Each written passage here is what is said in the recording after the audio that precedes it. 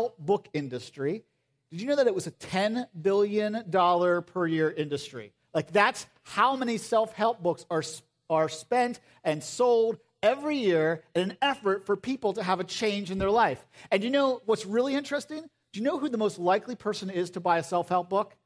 The person who recently bought one, okay? They're the most likely person to buy another one to get help. Now, I don't know, that kind of tells me something about how helpful the self-help books might really be, right? If they have to keep buying ones to get more help.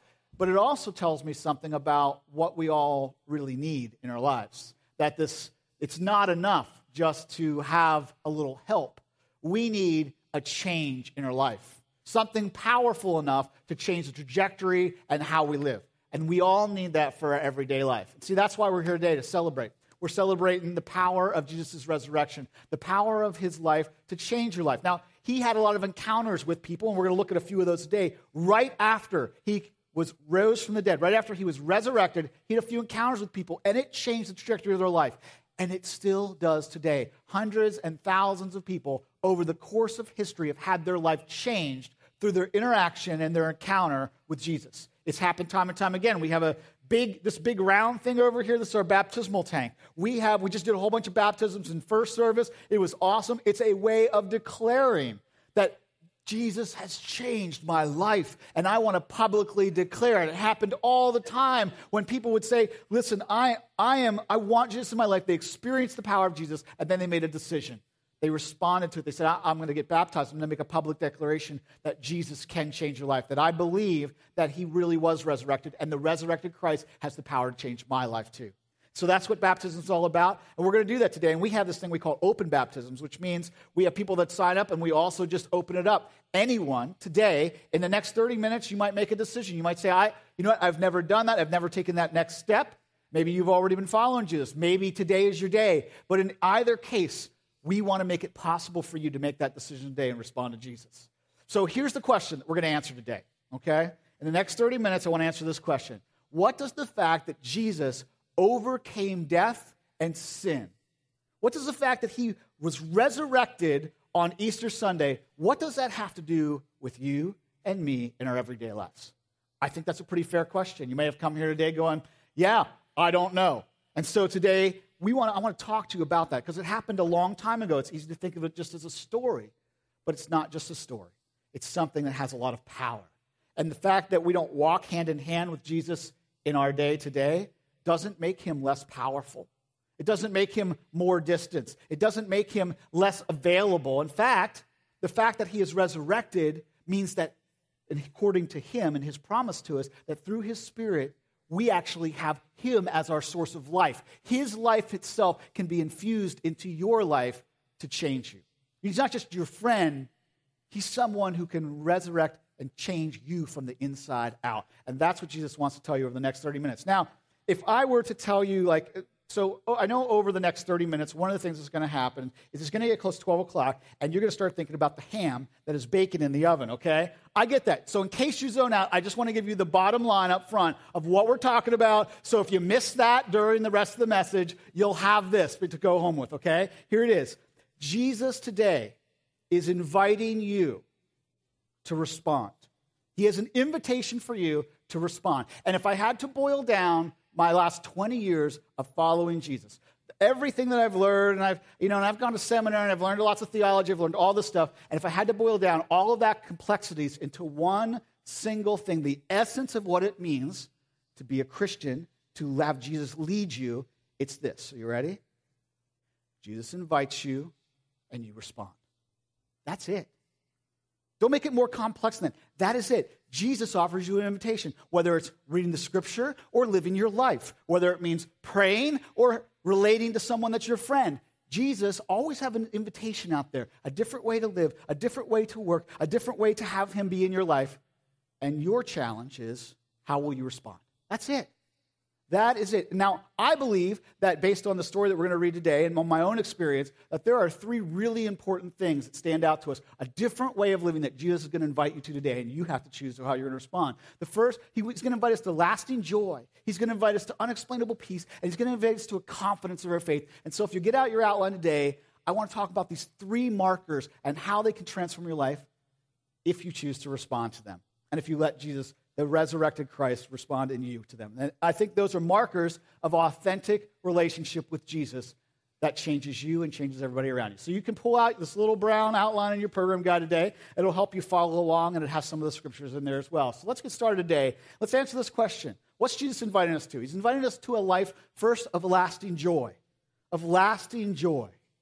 Now, I want you to understand today something about the resurrection.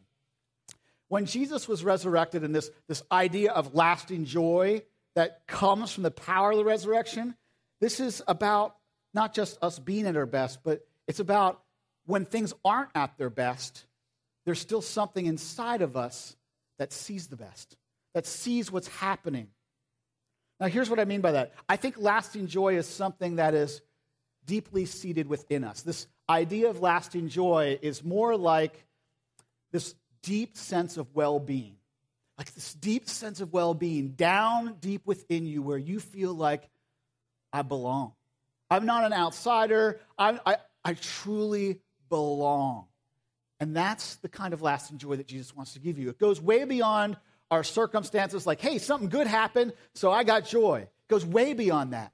It goes into this place of being deeply connected to trusting in the person that Jesus is, that he is God, that he is at work, and that he is resurrected and that has the power to change everything.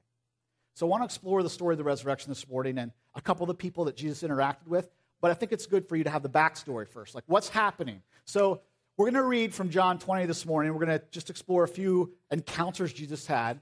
Now, John, the Gospel of John, was written by a man named John who followed Jesus. And in fact, he calls himself like the one Jesus loved. Like they had a really tight friendship, okay? They were really close. And so he writes the Gospel, and his intention of writing this story called the Gospel of John is that you might believe that Jesus is the Son of God, that he was resurrected from the dead, and that he can change your life. That's what he says right up front. That's the reason I'm writing the story. So John chapter 20 tells us about 3 encounters. Now, right before we get into the story, the video kind of highlighted some of these things earlier, and that's that Jesus had three and a half years of ministry on the earth where, man, there were miracles being done. People were amazed by him. People at one point were like, hey, you need to be king. Let's just declare it right now. And then a week later, he was crucified. He was put to death. He died a horrible death, one in which, like, inexplicable pain, like it was horrible. He was tortured before he died. He was crucified on a cross like a criminal. And in essence, he had become one because according to the scriptures, Jesus says God laid all of our iniquities, our guilt, our shame, all of it was laid on Jesus, and he carried the weight of that on the cross so that we could be forgiven and free. Okay, so this is what happens. Now, here's what's going on, though. When he's crucified, all of his closest friends, 12 of his closest friends that have been with him and seen all these miracles, they split. They're out of there. They totally abandoned him, okay? So he is on his own. He has seen it all go down. And then after he's buried, this guy comes along named Joseph Arimathea. He asks for the body of Jesus, and they wrap it in cloth, okay? So they wrap him all up because they're going to put him in the tomb. And as a part of that experience now, it's in the Jewish custom. Saturday was Sabbath, okay? Jesus was crucified on Friday, so they had to get the body of Jesus, and they wrapped it, and they didn't have time to do the normal burial ceremony where they would put perfume on it and spices and do all that before they put it in the tomb. And so they got the body, they wrapped it head to toe, sealed it in the tomb, rolled a stone over it. The Jewish leaders asked the Roman centurions to guard the tomb because they knew that those followers would come along and steal the body and act like it was all the stuff had happened. Okay, so the Roman soldiers are posted. A whole guard is posted at the gate to make sure that doesn't happen. Saturday rolls through. People, man, they are totally overwhelmed by all of this. And then Sunday comes. And Sunday morning, a lady named Mary Magdalene, some other gals who are very devoted to Jesus come to the tomb because they want to finish this burial ceremony. Only when they get there, the stone's not in place. And the guards are like frozen because angels had come to show up to tell them that Jesus had been resurrected. Like, why are you looking here? And so but they're just overwhelmed by all of this. And they saw Jesus die, so they just can't even picture that any of this could possibly happen. So they're weeping. And so one of them, Mary Magdalene, runs back to the disciples, to the rest of them, finds Peter and John, who are some of this tight, like they're the leaders and the disciples. And he says, this is what happened. They stole his body. He's not there. And they all run back together. And Peter and John go in. And it's not just that they stole his body. Something even weirder than that has happened. Because had they stolen his body, there would be nothing left. The tomb would be totally empty. But it's not. All the cloths that they wrapped him in are still there. And according to what it says in the scripture, they weren't just there. They were still wrapped in the same way as if someone had been wrapped in them. So it wasn't like someone took the body. It wasn't like he unwrapped himself. It was like he evaporated through the thing. By the way, this is the difference between being resuscitated and resurrected. In case you were wondering if you've ever been like, which is going to happen, like this is the promise of Jesus. Like we will be changed to be like him in the same way that he was changed. And so they don't know what to think. Peter and John go back home, and Mary Magdalene is left at the tomb. She is just overwhelmed. She is weeping. The only thing on her mind is Jesus, who she devoted her life to, and now he's gone. This is where the story picks up in John chapter 20, verse 15. It says, "Dear woman, why are you crying?" Jesus asked her. "Who are you looking for?" She thought he was the gardener. "Sir," she said, "if you have taken him away, tell me where you have put him, and I will go get him." "Mary," Jesus said. And when he said it, she turned to him and she cried out, "Rabboni," which is Hebrew for teacher. In other words, in that moment when he says Mary, she recognizes that this is Jesus. And she is overwhelmed. And the story goes on to say how she clung to him and hugged him. Because I think at the tomb, before this moment happened, what Mary was thinking was, not just I lost Jesus, I'm on my own. I'm on my own. I thought there was hope. Now it's been gone. I'm on my own again. I got to figure out life on my own without any help. You see, if you look back in some of the other stories of Jesus in the Gospels, you will find the name Mary Magdalene and is associated with this, that when Jesus met her, she was insane. She was declared insane. She was delivered from 7 demons. You see, when no one else believed in Mary, Jesus did. When no one else would go close to Mary, Jesus did. When no one else would offer healing to Mary, Jesus did. She wasn't alone. And she knew that. She knew what had happened. She had encountered Jesus, and he had changed her life. And in that moment, she had realized, this is what I want again. Now, we all suffer from some of what Mary suffers from. Feeling alone in the world, right? Like feeling like those times in your life where you just feel kind of alone, like no one understands me. No one gets what I'm going through. No one's experiencing quite what I'm experiencing. And whether that sadness comes from just a sense of loss, like maybe you've lost someone, or you lost something that you had hoped for and you can't have, or maybe a season of life that is now past and you can't get it. What we all have in common is this. When difficult times come in our life, and you experience it, and we all have this in common, we're easily manipulated by them. We fall victim to them. Because we hear this voice. We're an easy victim to, whether it's really tough circumstances or easy, when things go wrong in our life, we are easy victims to these voices of curse in our life that we believe. You're all alone. You don't belong. You're not good enough. I'll love you if. You'll be accepted when. If only you were as good as. Do you recognize these voices? I bet you've all heard them. So maybe some of you, someone said them. For maybe some of you, you just endured the circumstance that you heard it through.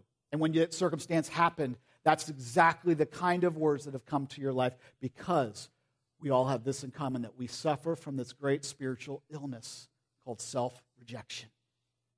Reject the person that God has created us to be. And you see, the resurrected Christ speaks this into our encounter. When he spoke to Mary, the reason she finally recognized him, he didn't say just Mary to get her attention. He was saying, Mary, I see you. I know who you are, and I love you, and you are the beloved. You are loved by me. You are not rejected. You belong. You're not rejected. You are accepted and valuable to me. And I did all of the stuff that I did on the cross with your name on my lips. And I've seen every sin you've committed and everything that you've ever done wrong. And I knew it when I was on the cross. And I know it now. And I love you anyway. Mary. And he says it to you today. The same voice of blessing is the resurrected Christ in your life. That's why his resurrection is so important. He is not dead. He is alive to speak this blessing over you every single day of your life. A gentle voice that blesses you, that says, I love you. That says, won't you be satisfied to have this deep longing to be at home with yourself, finally satisfied by having me in your life? And that's the lasting joy of the resurrection, that we are not alone. That when bad circumstances and suffering and loss and sorrow and things come our way, instead of them speaking these words of curse over our life, what we hear instead is Jesus in the background saying, I love you. No matter if this comes or how this turns out, sorrow and suffering, they're not the end. We often see them at the end like, oh, this is all I can see. They are not the end. They are the beginning of something new. Of something new that Jesus can do through you and in you. They're really just a voice calling out saying, didn't you see that you've been missing me all along? That you've always longed for me. And here I am to speak this blessing over your life again. Now I remember a few weeks ago on Thursday, on Facebook, tradition of Throwback Thursday, so there was this picture posted on Facebook. And it was a friend of mine, someone that I remembered this picture. It brought back a lot of memories. It's of Melissa Guzik at her baptism. Now, this is Melissa, and Melissa is now our children's director here at Good Hope Road. But see, I remember this because I've journeyed with Melissa for a long time now. I still remember her first days at Daybreak. I still have the privilege of walking with her and some of those things. I remember her coming as a single mom. I remember her coming and telling me some of her story, feeling very much alone, feeling very much like I wasn't loved, feeling very much like I don't belong. I don't know how to find my way in this. And then on that day, I remember her words of saying, I have this joy. Pastor Sean should say, I have this joy in me because I know that I belong to the Father now. I know what Jesus has done in my life, and I continue to see it work. And no matter whatever circumstances come my way, I know I can trust him with it. I remember that day. So that's what baptism is all about. It's that declaration of I know to whom I belong, and it is good. And even now today, like I've watched her now. She's married an incredibly awesome man. They have children now. She has grown in faith, and she leads and invests into people on a regular basis now because she heard the invitation of Jesus. She chose to respond. And this is all of our choice. We can't control all the circumstances that come our way, but we can control when they were asked how we respond. How will you choose to respond this morning? That's what's up to you. And so, not only does Jesus offer us this lasting joy, but wait, there's more. Okay? Now I know it's like the commercial, but wait, there's more. It's not just lasting joy that Jesus offers us. There's even more to it. So I want to talk to you about the second encounter that he has, in which he offers us an unexplainable peace. He offered this to the disciples. Now, I don't know if you've ever met someone with an unexplainable peace. You know, the kind of person that when circumstances go hairy and get crazy and the train comes off the tracks, they don't seem to be rattled by it. When everyone else is freaking out, they seem to be calm. And you're like, what is going on? It's not like they're smoking dope and they don't know what's going on. Like, they know what's going on. They're just not rattled by it. I mean, I've had the privilege as a pastor of being in the hospital or being by someone's deathbed as they're dying, and to see this incredible peace. And I've been on both sides when there's not been peace. There's something about Jesus that brings incredible peace. And it brings peace to people around them too. And it's unexplainable. Now, if you've ever felt like, yeah, I've seen those people. I kind of wish I was those people, but I don't know that I've been those people. It's okay. Because some of the closest friends and followers of Jesus have been right in your shoes and have experienced that same thing. And so we're going to jump in right now and we're going to look at them for a second, because here's what happened. They found out Jesus was resurrected, but they hadn't seen him. They hadn't talked to him. And they saw the Jewish leaders kill him. And they were fairly certain that Sunday evening, when the news came in the morning, that they were being hunted as well, and so were their families, and they were in great danger. And so this is where we find them in John chapter 20, verse 19. That Sunday evening, the disciples were meeting behind a locked door because they were afraid of the Jewish leaders. And suddenly, Jesus was among them. And peace be with you, he said. Now you can picture this, right? These guys are scared to death, and I don't know if like the smoke bomb went off and poof, he showed up, or like if he was like this, like he was like ninja, right? Like he snuck up and just kind of pulled his hood back, and they're like, whoa, it's Jesus. How did he get there? I don't know where he came. I don't know how it all happened, but I do know this. In the midst of their fear, in the midst of feeling hunted and like their life was in danger and they were panicked, in the midst of totally being rattled, Jesus says, peace be with you. And they realized that the resurrected Jesus was in their presence, and none of the rest of that mattered anymore. None of the rest of it was important anymore. It was just something that happened. It was like, I know they're still hunting us. It's not like that has gone away, but it doesn't matter anymore because Jesus has conquered death.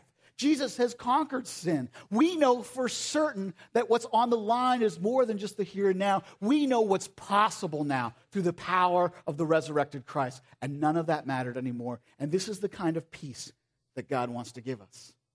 This is the kind of peace that he proves to us. I am for you. I'm not mad at you. God's not mad at you. I'm for you. And I've done all of this so that you would know it and that you could live it. Now, we all fear things, right? Like we have this in common with the disciples.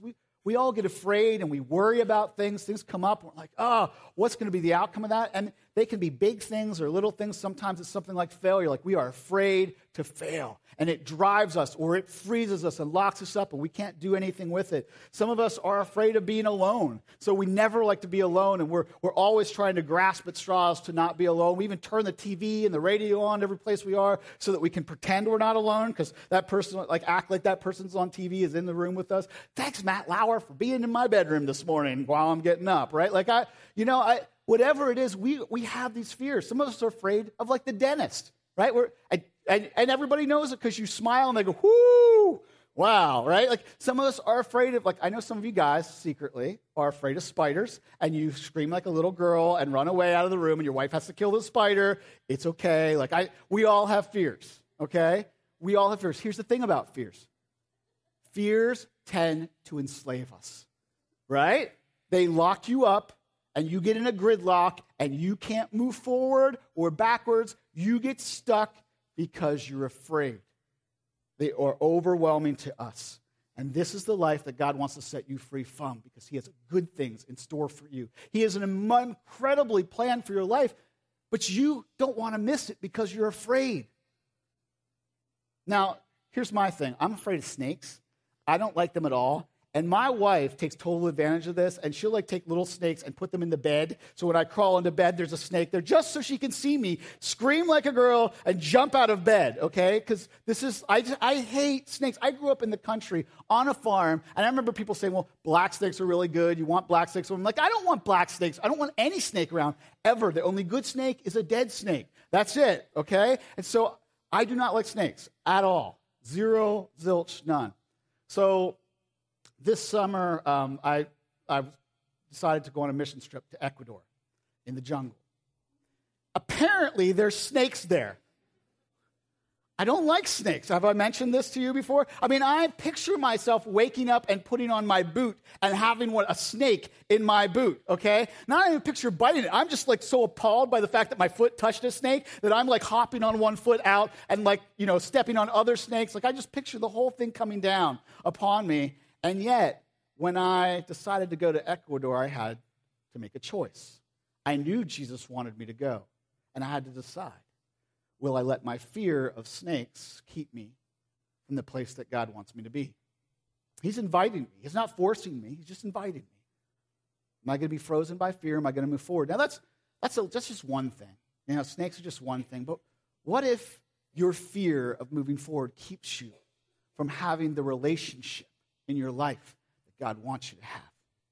What if your fear of whatever it is keeps you from taking a risk to take that next step in your job or your mission, your career, whatever it is that God wants to free you and let you enjoy? What if fear is locking you up and keeping you, and you're addicted to something, something's in your life, and you're just so afraid you can't break free. What if fear does one of those things for you? Here's the good news. Jesus is alive, and he is more powerful now than he has ever been to free you from your fear. He is better than any self-help book you can ever buy, any psychologist you can ever pay, because Jesus is alive. He's not dead. And the power of the resurrection means you have access to that kind of power in your life. But you have to listen to his invitation, and you have to decide how I respond. How are you going to respond? Now, I want that in my everyday life. Just because I want to live my everyday life like Jesus really was risen from the dead. So that whatever comes my way, instead of worrying about it, I entrust it to Jesus. And I say, Jesus, I don't want to be locked up by this. I want to follow you in it. It doesn't mean everything's going to go perfectly, but it does mean that God is at work behind the scenes even when I can't see him. And that's good news. God's not mad at me. He's not going, see, I told you. There is nothing that I can do to mess up so badly that Jesus can't redeem it. And that is especially good news for me. And it's especially good news for you. So Jesus invites you to this life of peace, to this life of unexplainable peace, and to this life of lasting joy. But some of you might be here this morning and you say, that's good, that sounds really good, but I still have some doubts. Some things in me that have some doubts. Just a little skeptical about this whole thing. And so I want to talk to you this morning about what do we do with our doubts when we come to Jesus, and how Jesus offers us also a confident faith.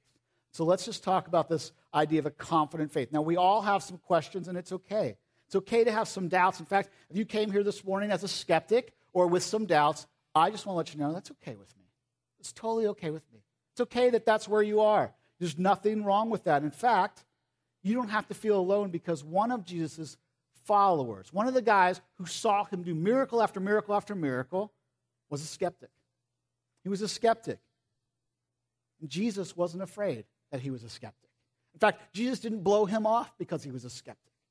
Jesus came and met him in his skepticism. His name was Thomas, and I don't know if you have ever heard this saying before, a doubting Thomas, but this is where we get it. Thomas was one of Jesus' followers in the close circle of 12 guys he invested in a very deep basis, and he was a skeptic. And so when Jesus had shown himself to everybody else, when Jesus had appeared in all these ways and done these miracles, we find Thomas amongst the other disciples saying, you guys might believe, but I'm not believing. No way am I believing. Not going to do it. Not going to happen unless I put my finger like in the holes in his wrists. Unless I can put my hand in. I saw where they cut. I saw where it burst out. And his guts burst. Unless I can put my hand in there, I'm not going to believe. That ain't going to happen. And so we pick up in John chapter 20, verse 27. And Jesus shows up. This is what he says. Then Jesus said to Thomas, put your finger here. Look at my hands. Put your hand in the wound of my side. You think in that moment Thomas was a little sorry that he had proposed those ideas? I think the other disciples were like, can't look, don't do it, Thomas. Put your hand in my side and don't be faithless anymore. Believe. And Thomas said, my Lord and my God, Thomas exclaimed. You see, Thomas had doubts. He was a skeptic. It was probably maybe even his natural way.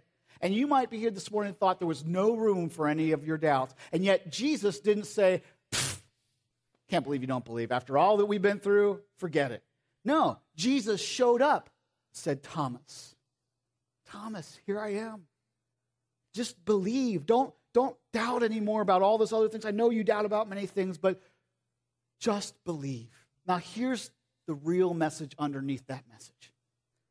Behind all of our intellectual doubts, here's what I found. It's not just an intellectual doubt.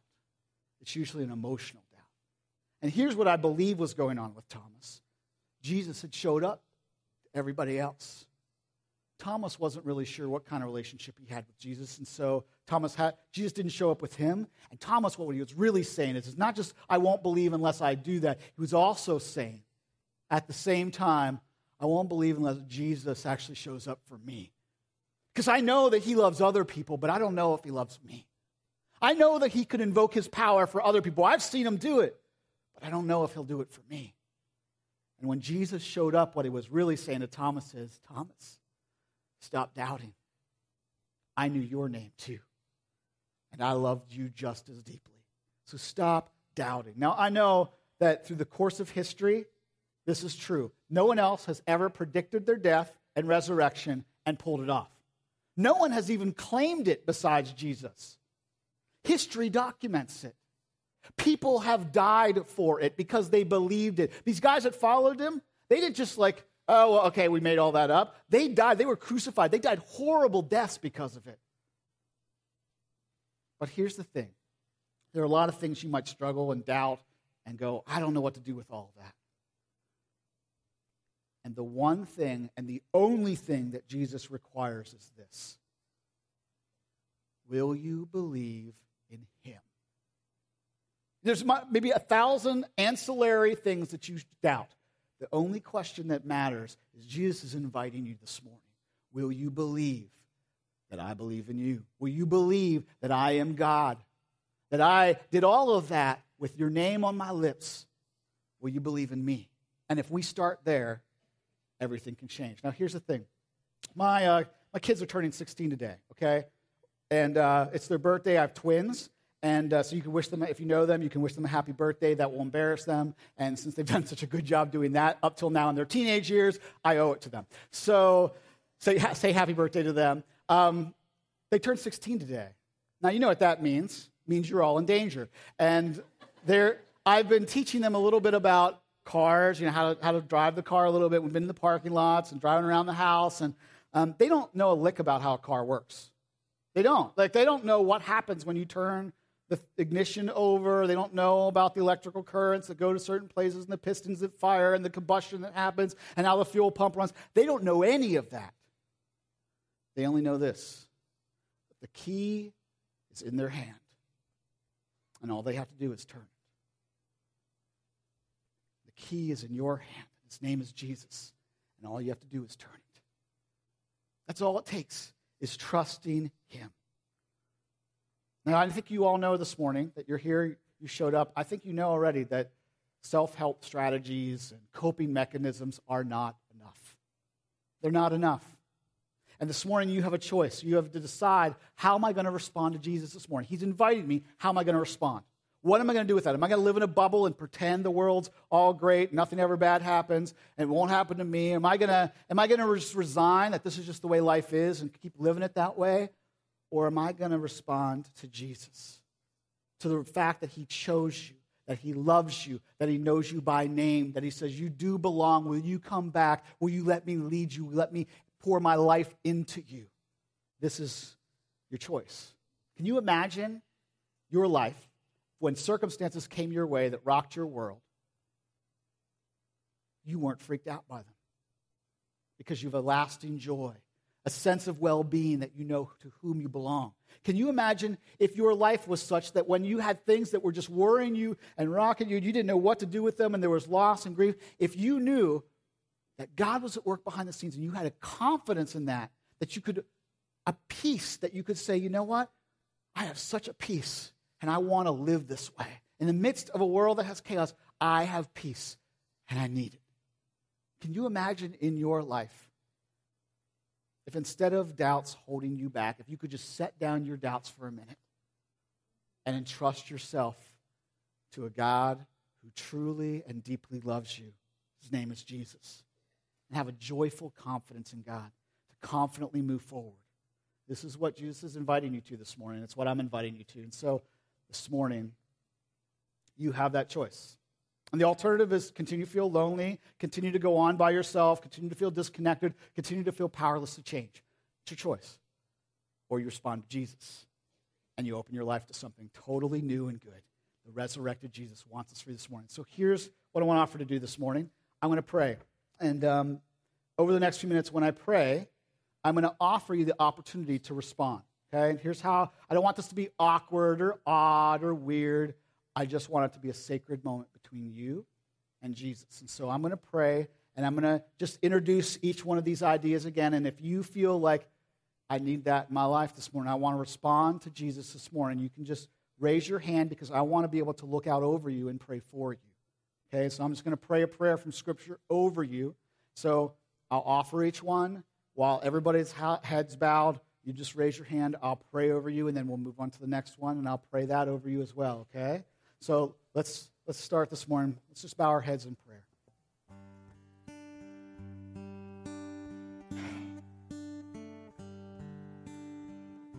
This morning, if you sense that joy is missing from your life, you don't have a lasting joy.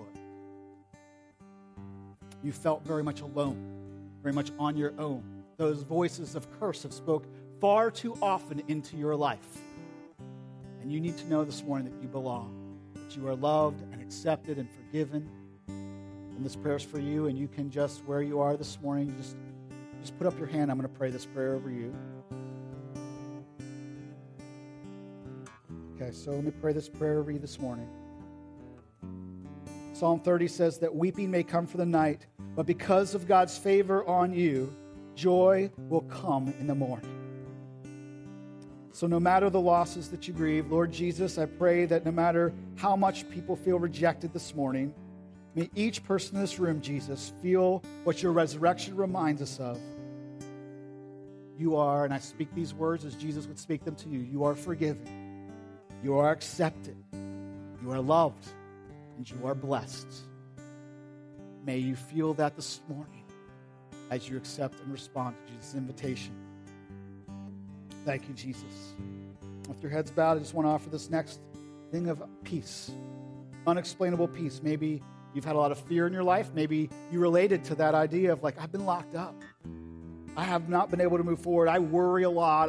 I'm consumed by those things, and I want a peace in my life. And that's you. You can just right where you are, put your hand up right now. I want to be able to pray over you.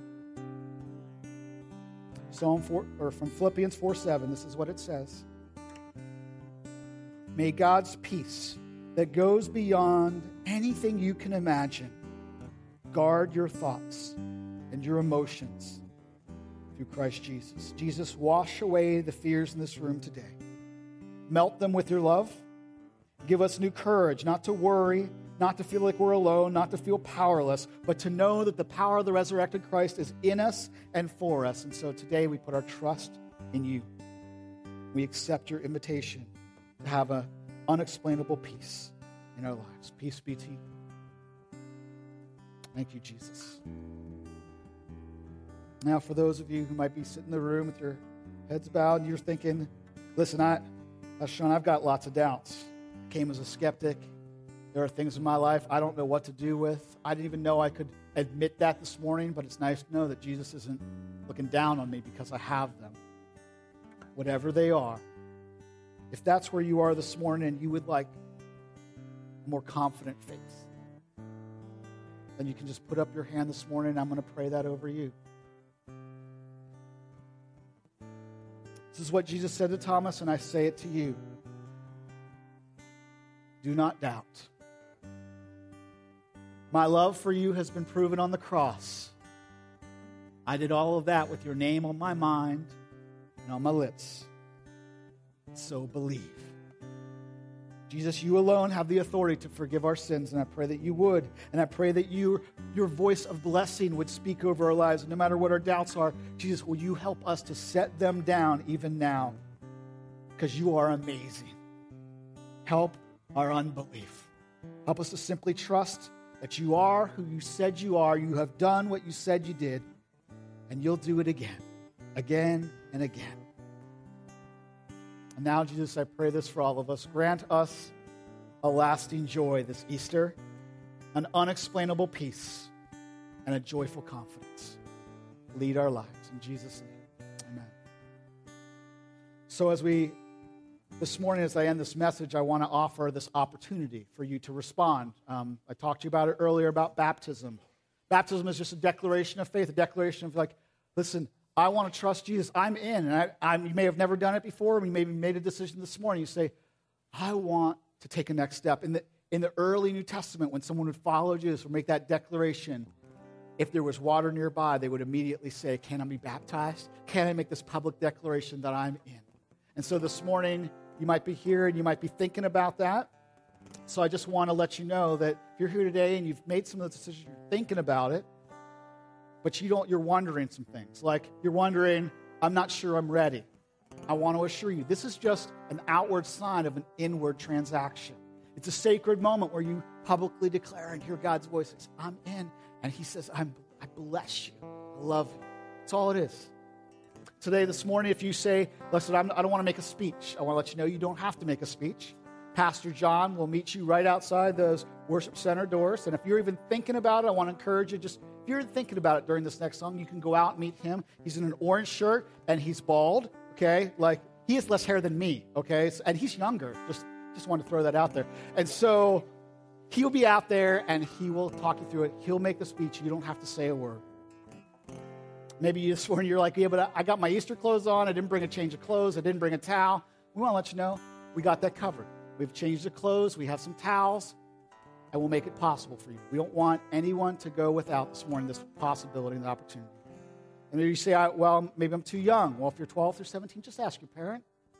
Just talk to them about it before you go. And this morning, if you go, I'm not a member of this church, it's okay. This is not about being a member of a church. This is about being a member of God's family and saying, I'm in, and making a public declaration about it. And so this morning, I'll give you this opportunity. During this next song, just get up. Don't wait. Don't hesitate. Don't keep yourself from responding to God. Just get up, and you can go right outside those doors. If you're just thinking about it, John will talk with you about it out there, and you can take care of that this morning.